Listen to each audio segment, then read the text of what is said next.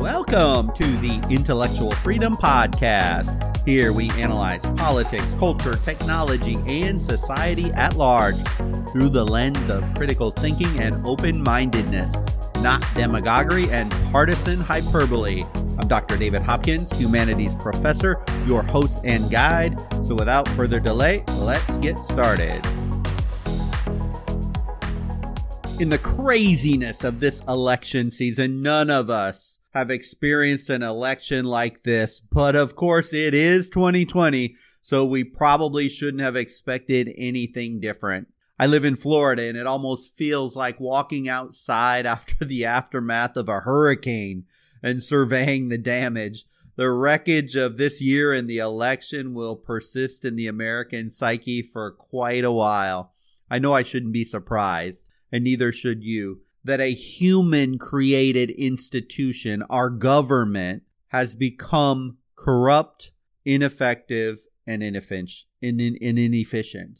Eventually, all systems created by humans do, but the stunning break in American society at large from trust in our government and institutions like the press, or even with each other over politics, has been very fast and profound. The situation isn't that unique, though, as humans have this propensity to slowly, over time, destroy from within the governments they create, as the theoretically pure concept or idea becomes corrupted by bad actors, bureaucracy, greed, or any combination of these negative human characteristics. Examples abound across the spectrum of civilization of how all kinds of systems, they corrupt, they decay, they fall, and eventually they're reborn in some new format. Even look at religious teachings, for example. Pure, good, positive concepts can be corrupted by the institution of religion or corrupt preachers. Companies founded on strong ethical principles and values, they can slowly change over time and give way to the desires of stockholders for quarterly profits, or even rogue CEOs seeking more power and wealth. Our most amazing Constitution, this is a towering document to freedom never before seen, a bedrock of quality, checks and balances, and civic pride and responsibility, can and has been replaced by politicians and especially political parties that show little care for the people many times, but utmost concern for power for either the RNC or the DNC institution. Party line votes are now the norm in, pretty much everything. Urban House members are expected to vote identically to rural farm representatives when the party calls them to act in concert nearly all of the time. Majority and minority quote-unquote whips. What an accurate term. They coerce, they persuade, they threaten representatives to take on party positions on key votes, but not the way the people actually put them in office would like them to vote, but the way that the party whips them to vote for or against certain causes. The bureaucracies are just out of control, operating often outside the purview of congressional oversight. The FBI, the CIA, the NSA, the HSA, or any of that alphabet soup of agencies with hundreds of thousands of employees, they wield huge power, or even worse, they have become advocates for one party or the other. In many ways, this reminds me of some of the history of the Roman Empire I teach in my humanities class. In one of the darkest periods of the Roman Republic, it was probably starting around 275 BC, maybe up to 260 BC, and it lasted for almost 3 centuries. There was this elite unit of the Imperial Roman army, and they served as basically personal bodyguards and the intelligence arm for Roman emperors, and they were called the Praetorian Guard. And during this Roman Republic era, the Guard became notable for its intrigue and interference in Roman politics, to the point, actually, of overthrowing emperors and proclaiming their successors. There are even times in history when the emperor's seat itself was sold to the highest bidder, to the Praetorian Guard. It wielded that much power. Sometimes it feels like we're not that far behind that when we look at our bureaucracies. Our allegedly independent courts are loaded with judges who don't follow the rule of law, but follow the party line that put them in their lifetime seats. Parties, quote unquote, judge shop to bring cases to courts that they know will rule along party lines. How disgusting. What an in-your-face snubbing of the Constitution and the separation of powers. Courts and judges that are acting like politicians. They make our court system no more legitimate than a rubber-stamping banana republic like Venezuela. Rules broken by the highest government officials, they're simply ignored, while the common people are held accountable to major punishments. Politicians spend like drunken sailors without regard for the future, as long as their short-term goals of re-election are met. We're pushing upwards of $30 trillion in debt. 30 trillion. We couldn't in 1,000 lifetimes pay that money off. And before anyone here who's either a partisan Democrat or Republican says, well, if it wasn't for the Democrats or if it wasn't for the Republicans, this national debt has been doubling for every single president and every single Congress for the last 30 to 40 years. So I don't want to hear any talk anywhere about it's one party or the other. They both are doing this identically. They're selling the future down the road in debt. Voter fraud or distrust of the late is really almost the last sacred cow left of democracy. Election integrity is now under question. Was there widespread voter fraud or was there not? I don't know. You can hear both sides give the exact opposite point. At this point, I don't know. I don't even care. But if there was widespread voter fraud and it's not caught, Stalin's statement is exactly prophetically true when he said, quote, "It doesn't matter who the people vote for, but who counts the votes that matters," end quote. That's a little bit scary, isn't it? Any American who thinks it's okay to cheat if my party wins is complicit in the collapse of our democracy. This should not be a red or a blue issue. It should be a democracy issue. The brilliance of how disgusting our media has become is if you turn on 2 separate stations on this topic of voter fraud, you will get the exact opposite response. The conservative media says it's obvious, it's blatant, and it's everywhere. And the liberal media is saying there was absolutely no problems whatsoever. Probably somewhere in the middle. Who knows? But what works great in getting rid of democracy is there is no longer truth. There is just various narratives. And we're here on this very important topic. I mean, I could go on and on of why our system is broken, but you pretty much know these already. What I want to talk about in this podcast is a very serious and a very real issue. And so sadly, it is time to ask some very important questions. 1, can democracy survive the current onslaught of the political parties killing true democracy as they're seeking unadulterated power? And number 2, if it is dying, or maybe it's already dead, is it possible to put the broken glass back together? Or is it possible to even resuscitate and bring back to life democracy? These are key, important questions. In my lifetime, I didn't think I would ever see or hear what I do from Americans today attacking each other. Somehow, along the way, the connective fiber that binds us together is breaking into a very sick tribalism. The political parties have so masterfully manipulated a large segment of the American electorate in the midst of their own utter incompetence as politicians. They have convinced millions of Americans that they, the politicians, are not the problem, but the voters on the quote-unquote other side, they are the ones to blame.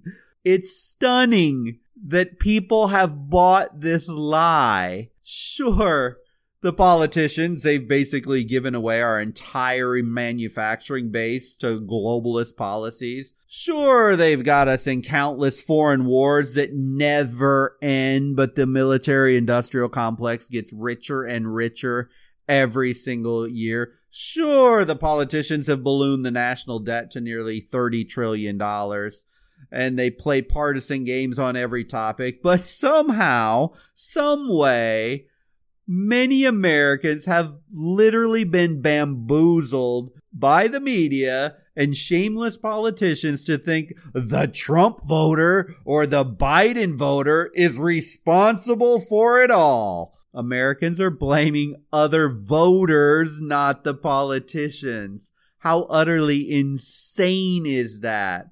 I have to give the political parties credit for one thing. They are the slickest devils, the most vicious wolves in sheepskin clothing, and the most straight-faced set of liars that you could ever find. If they have one talent, it surely is they can stare square in a camera and lie like none other. So if or when our democracy fails, no, it will not be an alleged racist Trump voter. And no, it won't be a Biden supporter who wants to live in a socialist dystopian world.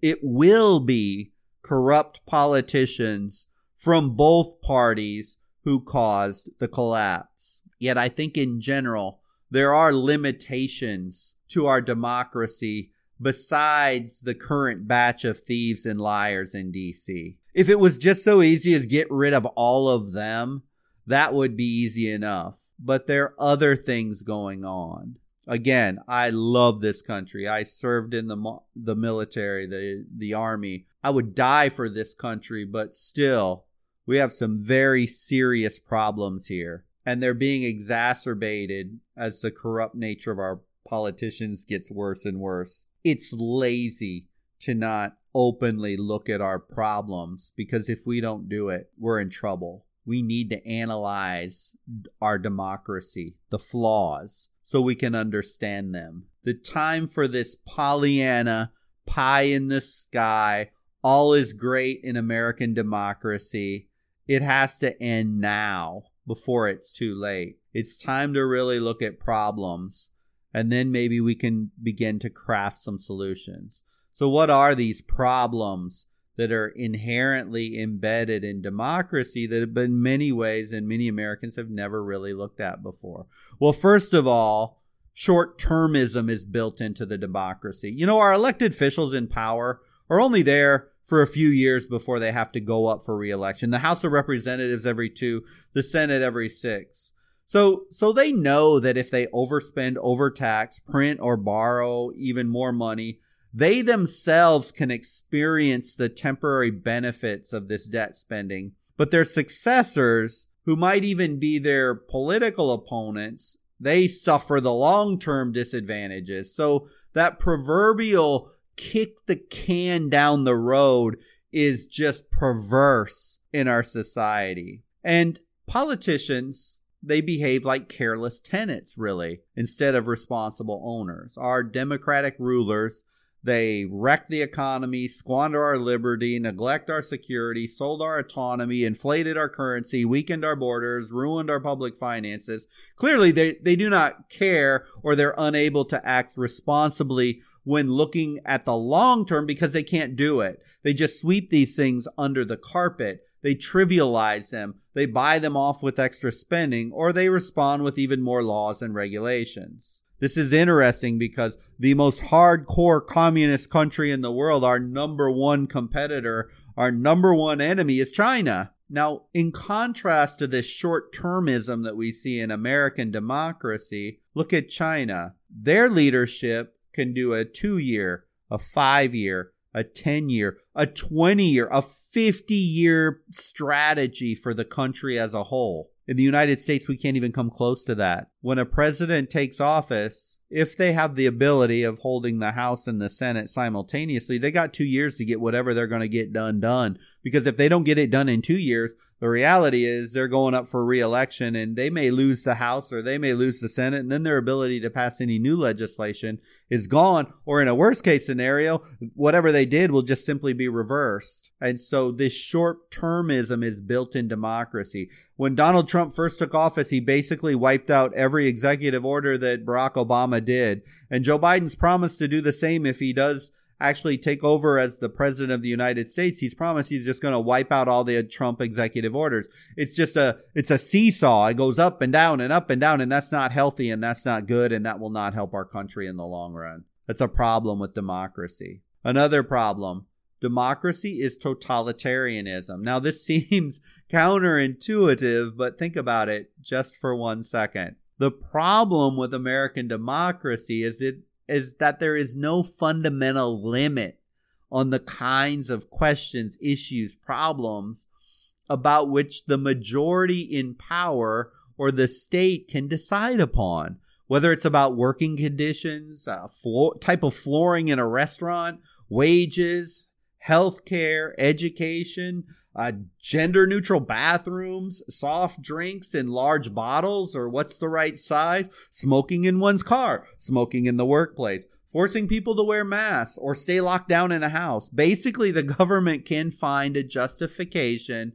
through vague laws and statutes to do, well, just about anything they choose to do. Democracy allows the government to micromanage our lives, to control us, to spy on us, and to steer us, all with the excuse that it's quote unquote in our own best interest, end quote. Whoever disobeys can expect a fine or imprisonment.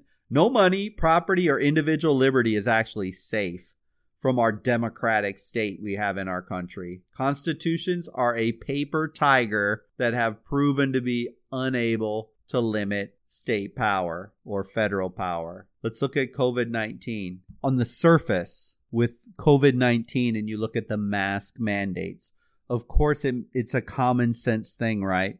That we should try and protect ourselves and our loved ones with masks. But have we considered politicians who are always looking for more power are probing the limits of how much they can take away from us? Do you suppose it's possible that our government officials don't necessarily care about us as much as being able to probe how far they can push these unlegislated restrictions? And I say unlegislated because we have governors and officials closing down businesses, forcing certain things to happen or not happen, literally dictating. In Florida at one point you could go to the beach, but you couldn't sit down on the beach. You had to stand and keep moving on the beach. If that isn't micromanagement at the most highest level,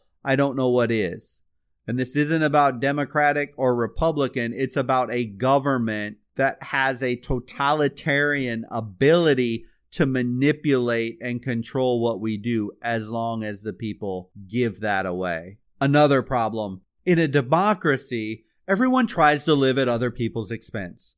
I mean, I hate to say that so blatantly, but it really is true. People generally vote to put their personal wishes on the collective tab. Politicians know this and they understand this well. And you may say, no, that's not me. That's not true. Actually, it absolutely is. Because explicitly or implicitly, the politician you vote for says, vote for me and I'm going to take care of you. In whatever format that may take, this redistribution is not necessarily always from the rich to the poor. It can be the reverse too, as we saw with the bank bailouts, which was take from the poor and give back to the rich during our housing collapse. Look, be honest. How often have you voted for someone who didn't first satisfy your own perceived self-interest, but rather you voted for somebody not out for your own best interest that you were willing to sacrifice, but for the collective well-being of others? How often does that really happen? I don't mean to be a pessimist, but if we want to be brutally honest in a democracy, people first vote to satisfy their own perceived self-interest. The best candidate is the one that best meets your needs as a person, not the collective good of society. There's a very big danger in this characteristic, but it's just human nature. Sure, we can always convince ourselves that being good for me will also be good for the country, but let's face it, an honest, altruistic perspective is not generally, if ever, used. If it was, we wouldn't have a national debt of $27 trillion. An example very near and dear to my heart is student loan debt. I see how enslaving it can be. Just yesterday, President-elect Joe Biden said he would move to forgive student loan debt, as it was too much and it was not quote-unquote fair that graduates were saddled with so much debt. Student loan debt is obscene.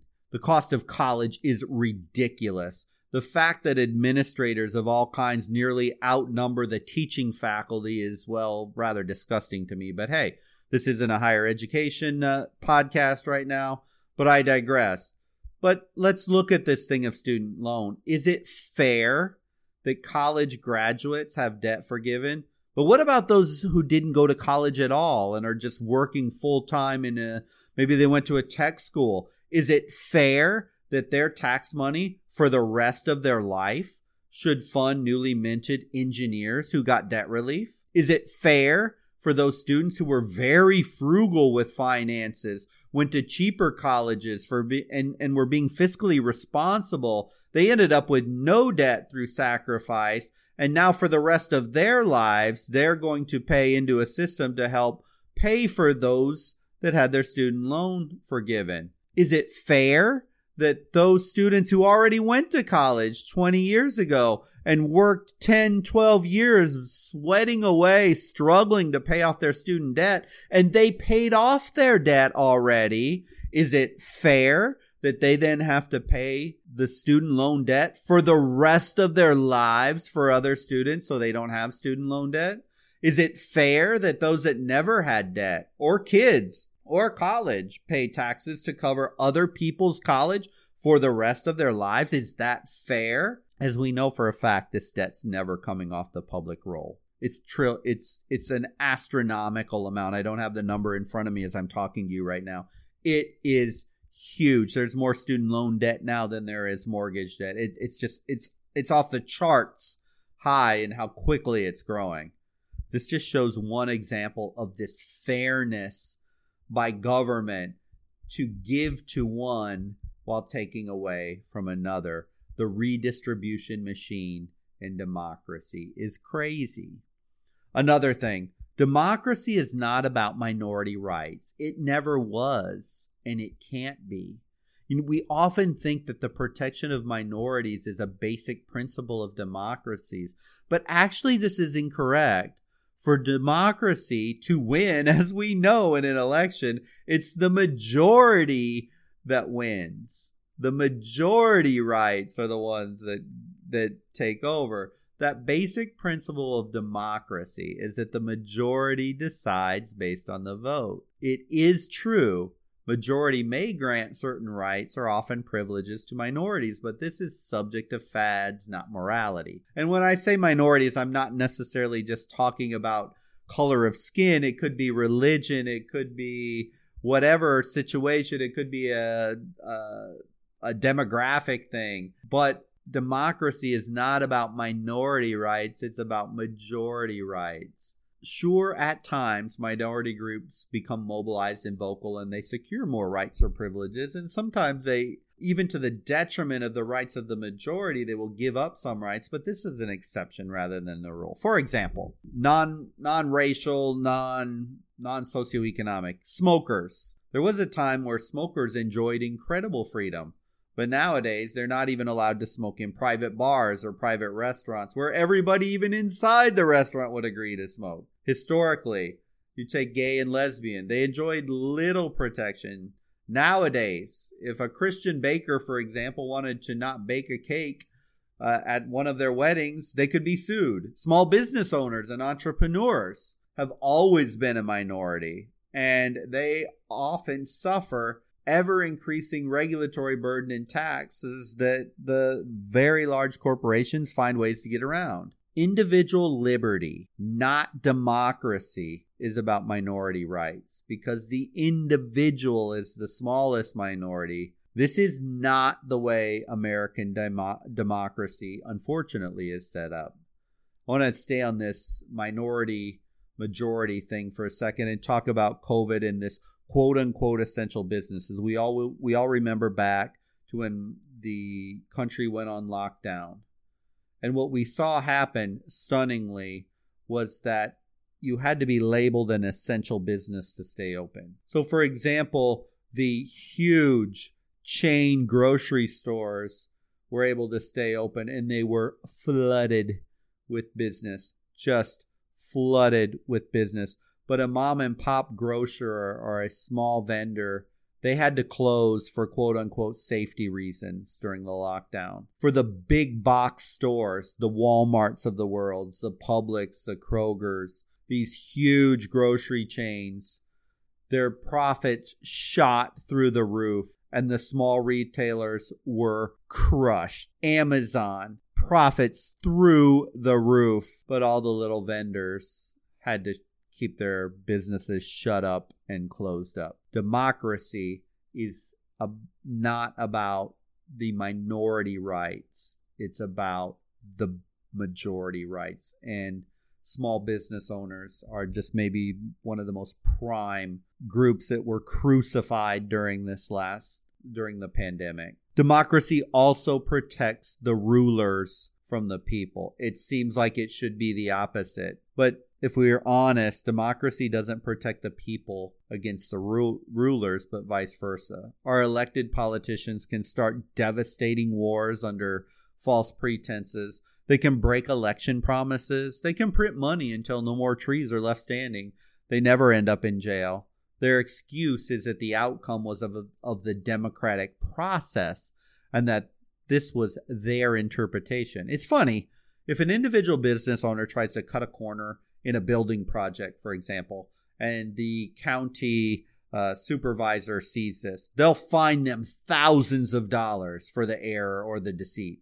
But a politician can safely squander billions of dollars on some megalomaniac project when they're in office and there's literally no consequences whatsoever. The worst thing that can happen to a failing government from the standpoint of a political party is that people stop voting for that party. But for the voter, the options are incredibly limited. That casting a vote one way or the other is only effective in extremely unlikely event that the new politician will actually behave differently than the previous one. With the two parties we have now, that probability is almost zero.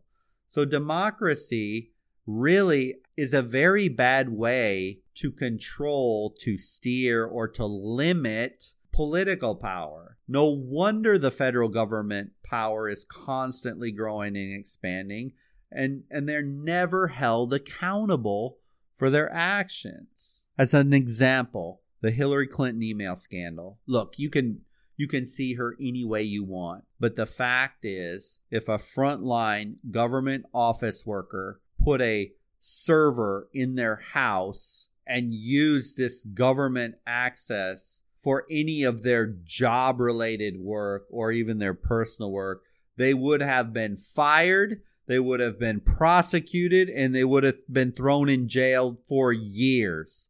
This is just a fact. Yet time and again, Republicans and Democrats get caught red-handed breaking the law and nothing happens to them ever. Politicians are protected and shielded from the law while the average citizen faces consequences for their actions, which tend to be more severe than anything a politician ever faces. Another one, democracy leads to oligarchy. If a citizen can only vote for one party, as in North Korea, for example, we call it a dictatorship. But if we can effectively choose out of two parties, such as in the US, it's seen as freedom. A single vote already carries little weight when we think about it, but a vote for a small, obscure third party in America or an independent candidate makes that weight feel even less. Therefore, people are often vote strategically. They do not choose their preferred party, but the least bad big party. Americans believe by only choosing between the RNC or the DNC, at least their vote does count for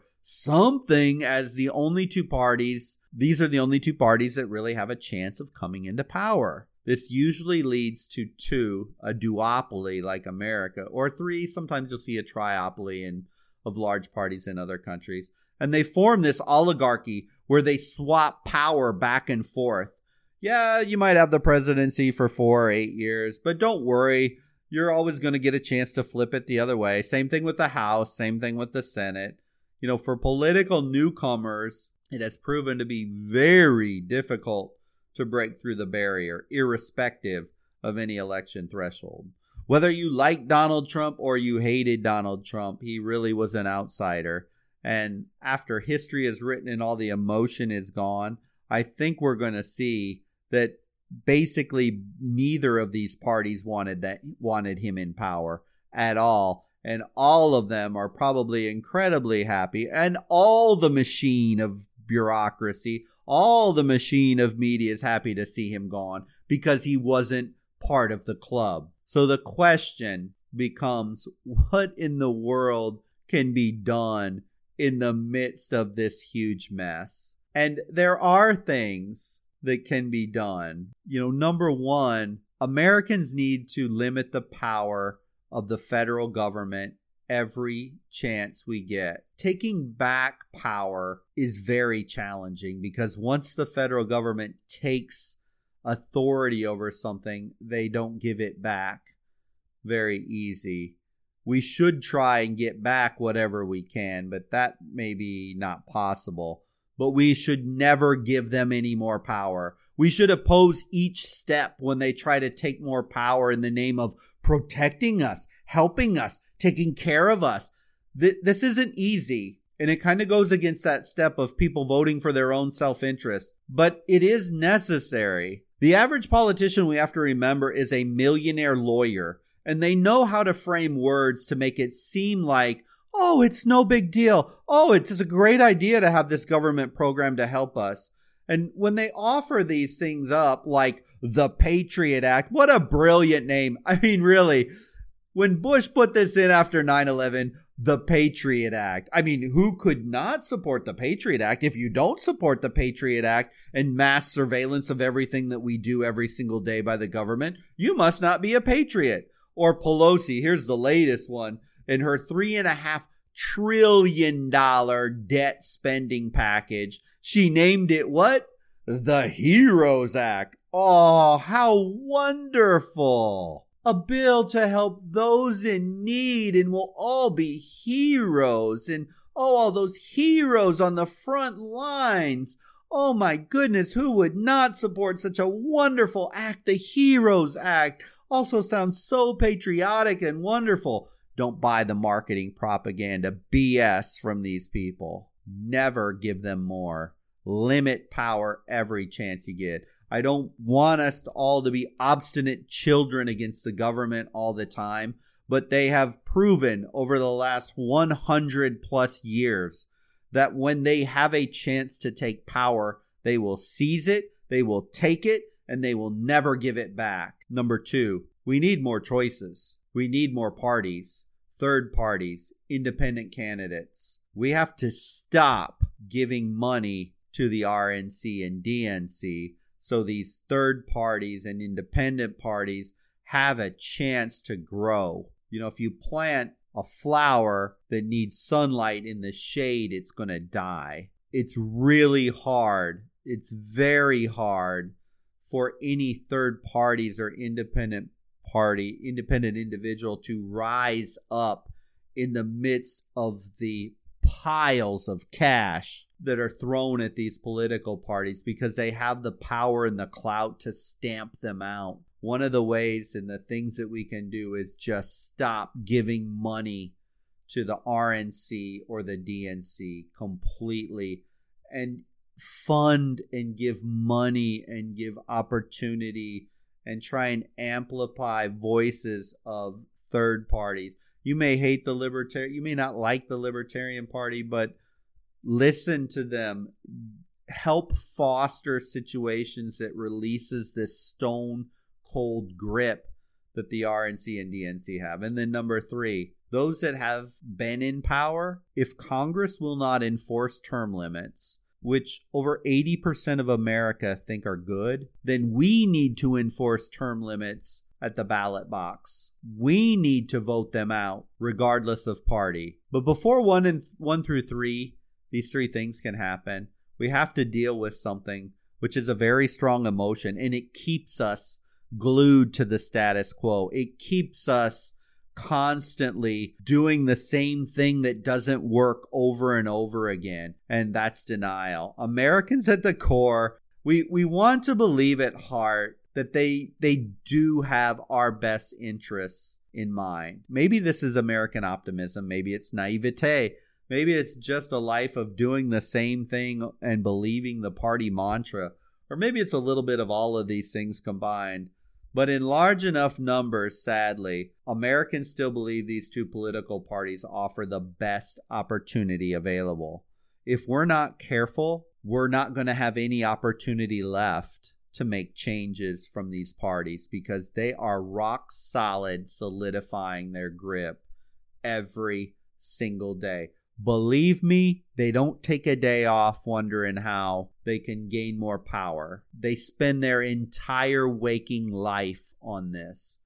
And we have to understand that as Americans. The RNC and DNC, this concept they feed us, that they are the best solution, is almost always a lie. Yet denial has us pretending that the facts are not really as bad as they seem, or worse, would be better if only the other side weren't screwing it up so bad. We've closed our eyes tight to the overwhelming evidence and pretend that nothing has happened and that their party offers the best chance.